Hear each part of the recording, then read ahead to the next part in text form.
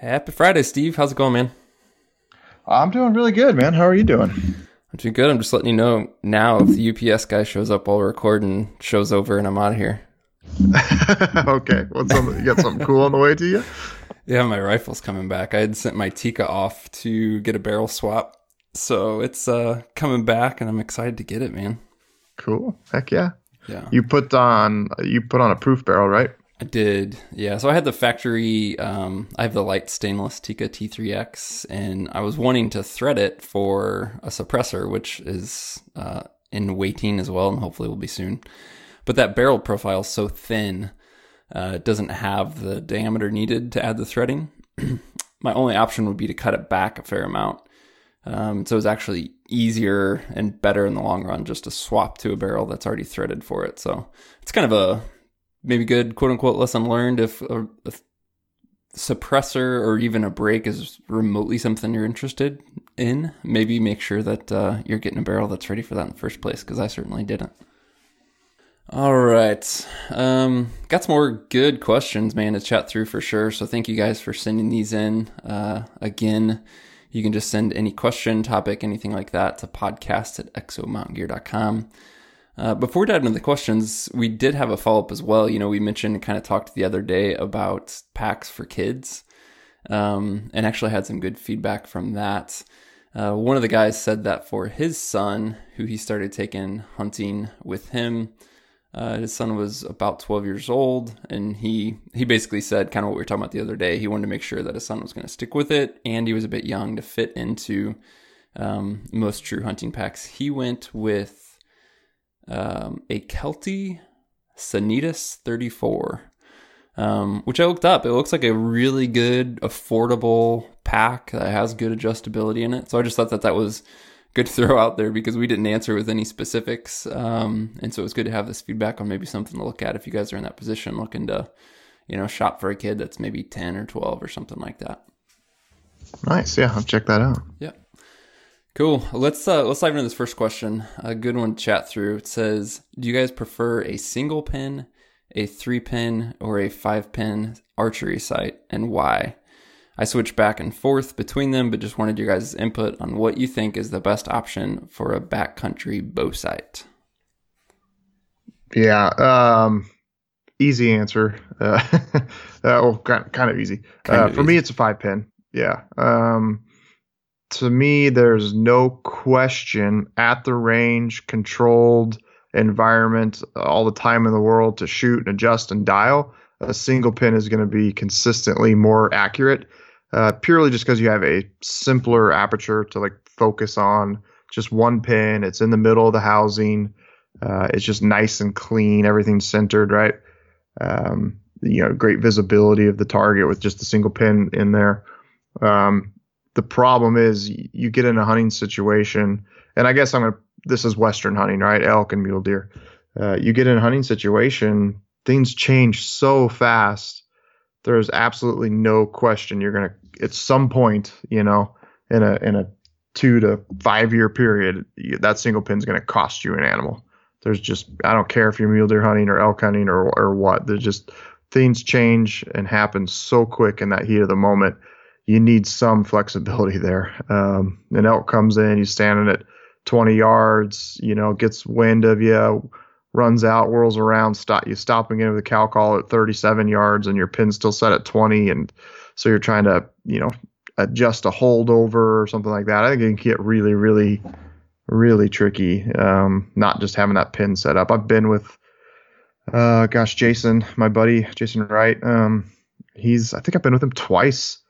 Where basically a very similar situation happened to that, and he was dealing with a lot of target panic, and I went to a single pin just to kind of keep things as simple as possible, and it cost him animals. He's sitting there trying to readjust his sight, and so if you're adamant about a single pin, you better spend a lot of time shooting and adjusting for holdover. Knowing that, shoot at 35 yards with your pin set at 20 and figure out how high do you need to hold over the dot. I think you'd have to get really, really good at that, to make that work. That's a tough one. Yeah, I think you're just way better off to go with 5 and 3 being the minimum. That covers you 20, 30, 40. And then the argument, past 50, you need to be taking your time, and you probably have like, that few extra seconds to kind of slow down and dial might not be the end of the world. Might be a good thing for you. But in elk hunting situations, especially where things happen so fast and you're in the timber and shooting lanes come and go, I think a single pin's just shooting yourself in the foot. Yeah, I mean, 3-pin is honestly my favorite. I've shot them all, anything from a single pin to a 7-pin way back in the day. And like you, single pin's great if you're just hitting bullseyes. It's awesome. 3-pin's by far my favorite, but for me, depending on the country I'm hunting in, the 5-pin has a place.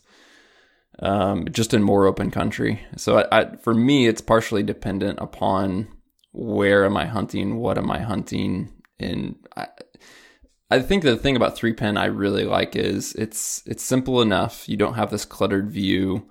For me, it's much easier to process, like subconsciously to process 3 pins and what those yardages are. And maybe it's just because I've spent way more time with it, but I guess I shot 3-pin for years and years, and then going to a 5 now, it still feels a little bit like, oh, I feel like I have to count pins, or I feel like I have to, think about it. And then also on a 3-pin, something I always did was run all 3 pins a separate color. So it, I think, helps like mentally reinforce, like I would always run green, yellow, red in that order. And then the green and yellow, I'd run like a 019. The red, which would be the dial on a movable sight. The last pin was a 010, so it had really nice precision for longer range. And I just love, to be honest with you, I love everything about that, except for thinking about those situations, which you just mentioned at the end there, Steve, of semi-quick-ish 50-plus yard shots, which in a perfect world, I'm totally with you. I think you're extending range beyond 40, 50, you should have some time to kind of process it. But sometimes there's also a difference between processing a shot, getting comfortable at full draw. Like you're still going through that to make sure you're making an ethical shot, but that doesn't necessarily mean you had the time or the ability to then dial as well. So yeah, for me, it's hard because the 3-pins, I love everything about it, but in more open country with potentials for longer shots, I can definitely see the usability increase in a 5-pin. I just, my brain doesn't like it as much. I don't prefer that side picture. Yeah, for sure. I get it. I mean, I think it's super important to kind of pick something and stick with it. We talked about that the other day, right? Of just getting super familiar with one thing and just have that. I think that pays off in the long run, right? Just knowing exactly how your equipment performs. Oh, we were just talking about different arrows for different animals and things like that, swapping them out and just like pick an arrow that's good for everything. And you're going to be better off in the long run. So I think a sight's similar. If you've been shooting the 3-pin for years, and it works great for you, I don't think there's any reason to change from that to a 5 or whatever, unless you're willing to put in, a lot of time up front to shoot and practice year round, start shooting in January, shoot 3 days a week. Do a lot of 3D tournaments, and by hunting season, you'd be pretty familiar with that. But heck, I remember when I first switched over to like a adjustable sight. It took like 2 or 3 years to stop. Like there'd just be the random. You'd forget to adjust the sight, and you'd shoot an arrow and go 5 feet over the back of something. It took a couple of years to get used to that. So it's those little changes. Once you have something so programmed into your head, they're hard to come by or get over. Yeah. Another boat related question, separate email here. It says, can you guys clear up downhill and uphill shooting with a bow and what effects to consider for those shots versus shooting on flat ground? Yeah, it's a really easy subject that people like don't understand and want to overcomplicate. Uphill, downhill, doesn't matter. You will always shoot. The distance that you're shooting is less than what your if you drew grabbed a tape measure would tell you, right? So the easiest way to describe this is think of standing on a really steep hill and you look down, like really steep, like 30-degree slope. you look down at the base of a tree down there and you range it, it says, and this is a rangefinder without angle compensation, right? It says 35 yards.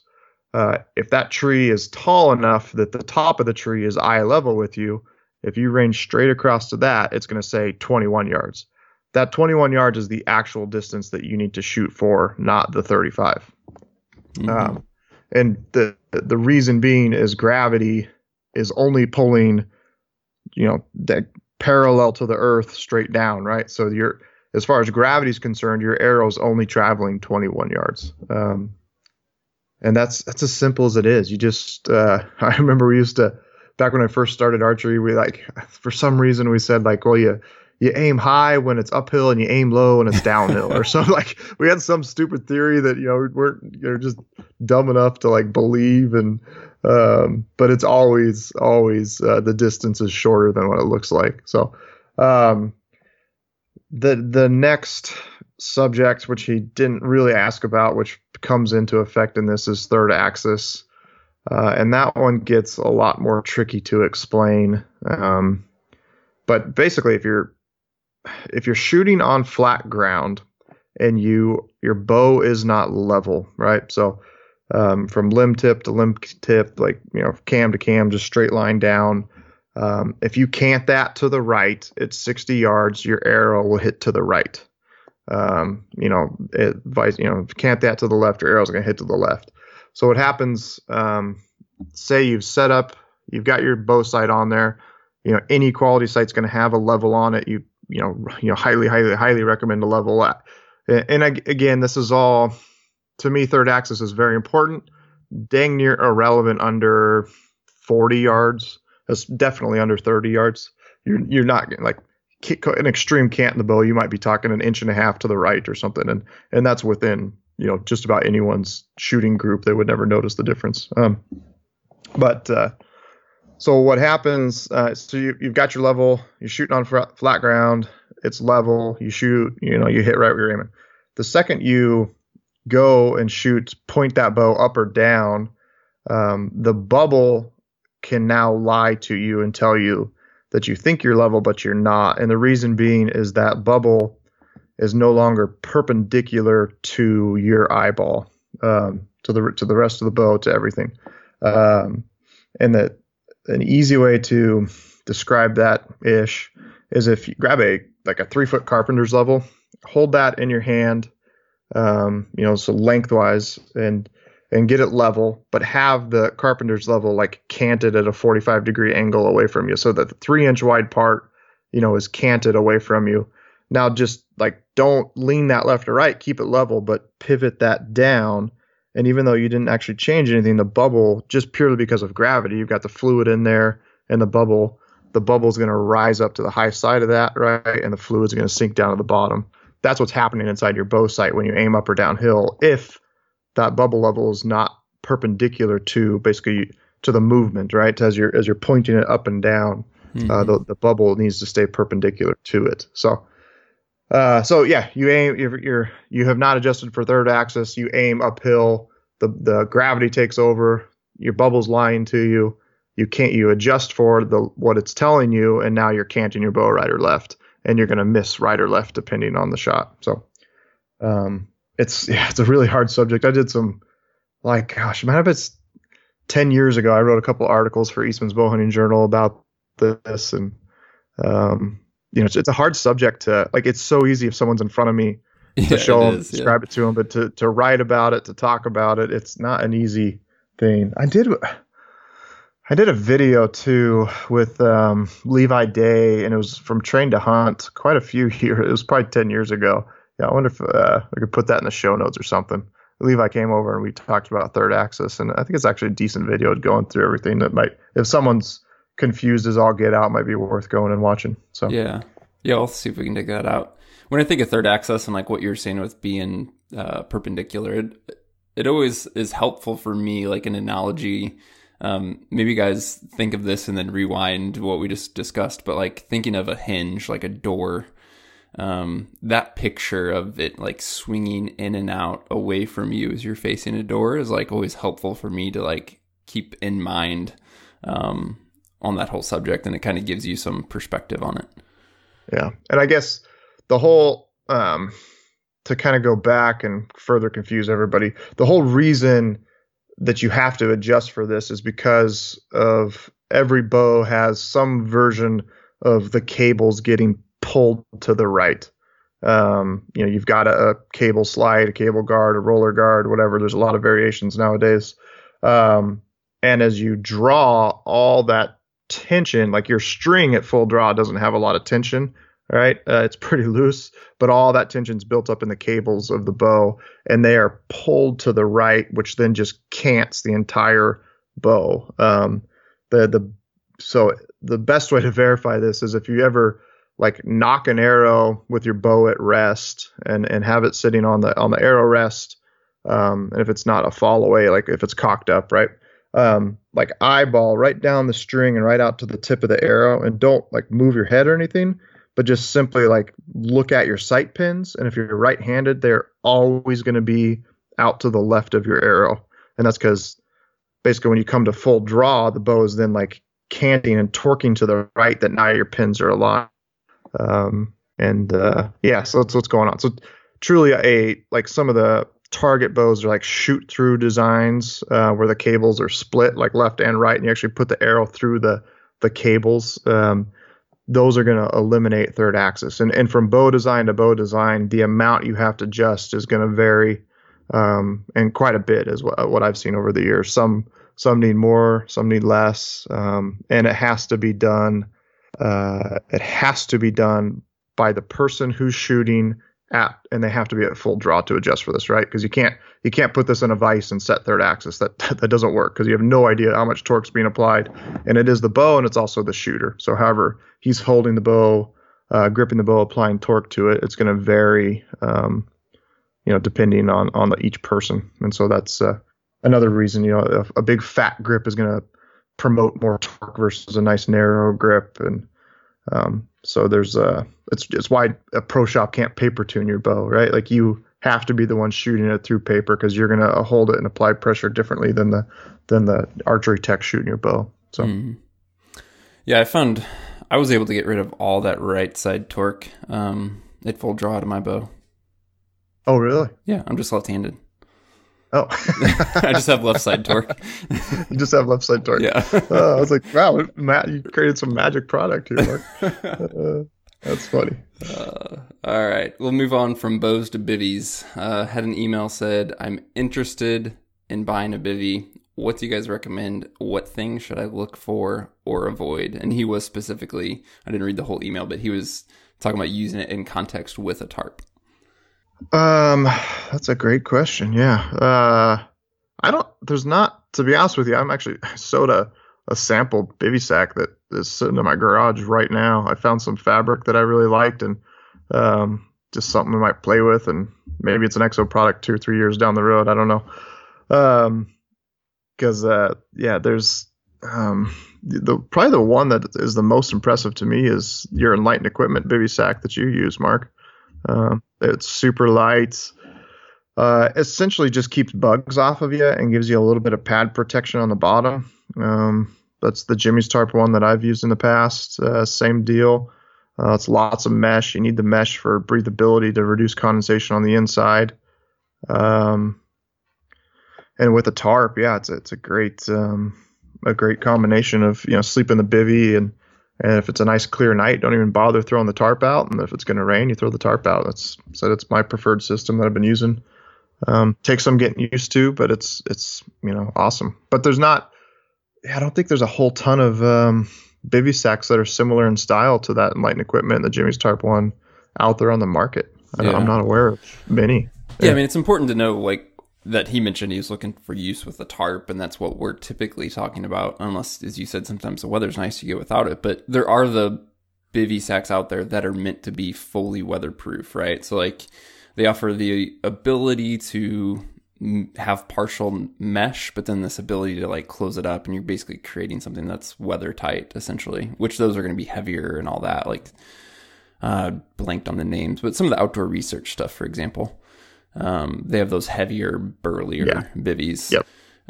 Something like you mentioned, Steve Mine, the Light and Equipment Recon, it's meant ideally to be used obviously in fair weather or with some other protection with it. A good portion of it's mesh, so you don't have like full weather protection. Some things I do like about it, you can stake out the corners, which is nice. There's tiny little stays in the corners which give it a little bit of structure. It does have shock cord at the head and the foot end. And so if you're set up in a way where you have something overhead, or you could obviously rig it yourself with a trekking pole, but say you want to pull the mesh off of your face, or you want to pull the foot box off of your sleeping bag, you can do that. So it kind of has some quote unquote features to it, but at the same time, it still is really, really simple, really light.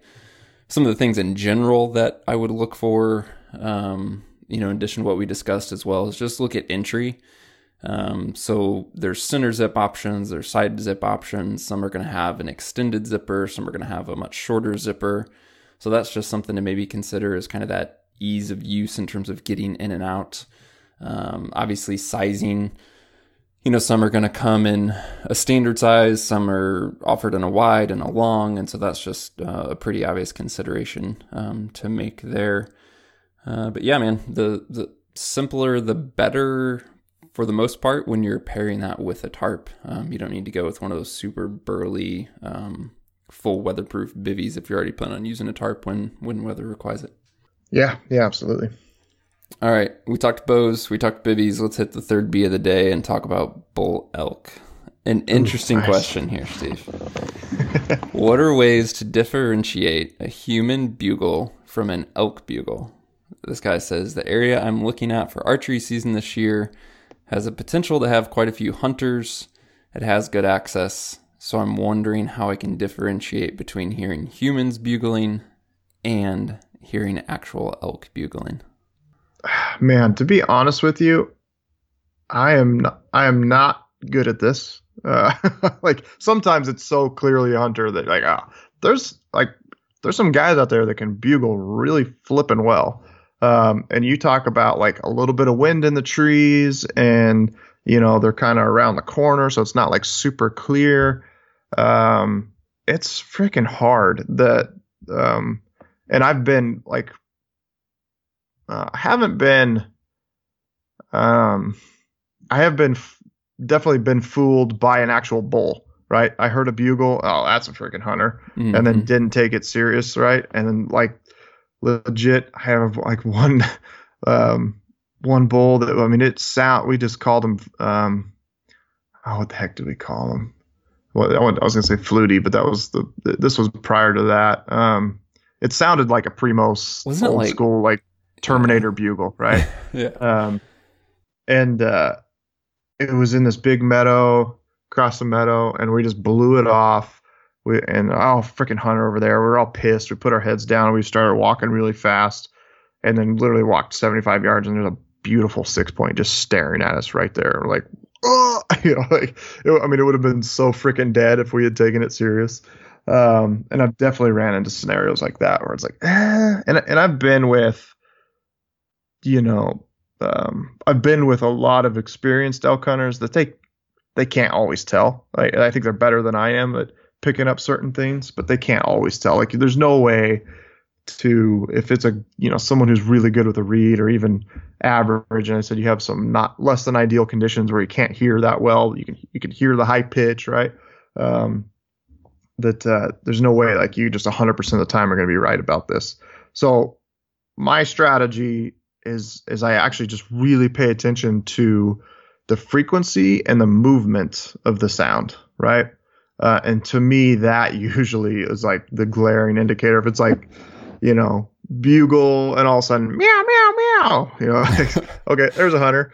But, sometimes, going back to Doug Flutie, if anybody listening watched the Born and Raised series, the first year we hunted with him in Colorado, the whole Doug Flutie thing came from this guy was bugling, but his, like how he moved made absolutely no sense. It was so random and bizarre that it had to have been, the only conclusion we could come to is it had to have been an elk.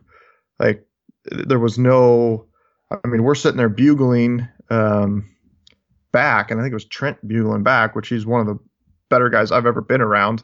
Um, and the guy was basically like, the only explanation I can have is he couldn't hear, because we could hear him and he just couldn't hear us because how he was moving, basically was moving away from us, but not like come closer and then you go away. And I mean, it was just a very random thing. So again, I use that.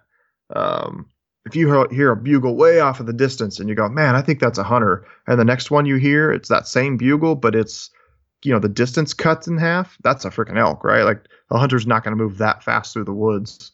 And then if they are, I can also gauge by how fast they're responding, because a bull is going to be more random unless they're really, really, really fired up, or they're going to bugle right on top of you. But they're going to be more random, right? They're going to sometimes respond immediately, sometimes not respond for 30 seconds, sometimes they're not respond for 10 minutes. So that kind of gauges to me if we're dealing with a real elk or not. But again, as a general rule, if I hear it, I take it pretty serious. I don't hunt in areas, I would say, that are highly populated with other hunters. Typically, it's backpacking in, and we're trying to get away from people for that. So, yeah, it's a tough call. I think it's experience and having a good ear for certain frequencies and tones that some people are better than others, to kind of pick things apart in the calling. But like I said, I'm not good at it, and I just use how they're moving, and then just sometimes there's telltale signs of, okay, that's a hunter. They're going exactly by the playbook, Yeah. Yeah, that's such a great point on, like you said, how they're moving. That can be really helpful. I'm bad at this as well. One thing I have noticed is human bugles tend to try to sound perfect. And yeah, they might not be a perfect caller, so there might be something like weird or odd about it, but almost like in cadence, it'll be very, very consistent. And then just something to look for as well is like, not like this is where, for, like, in my mind, it can get hard, but like some bulls just have like a lot of character to their bugle. Mm-hmm. Even thinking, I can't remember what we called that bull, Steve, and when we were hunting in Idaho with Born and Raised, and I wasn't there the one day, and you guys got on a bull, and then you're like, oh, if we go find him again. And it was the first day I hunted. I think it was the first day I hunted with you guys, and like that night we heard that bull, and all day the guys kept saying, oh, if we hear this bull, you'll know because, and I forget, there was some like characteristic about his bugle, and we heard it that night, and it was like, sure thing. Like, it was unique, like had this character to it.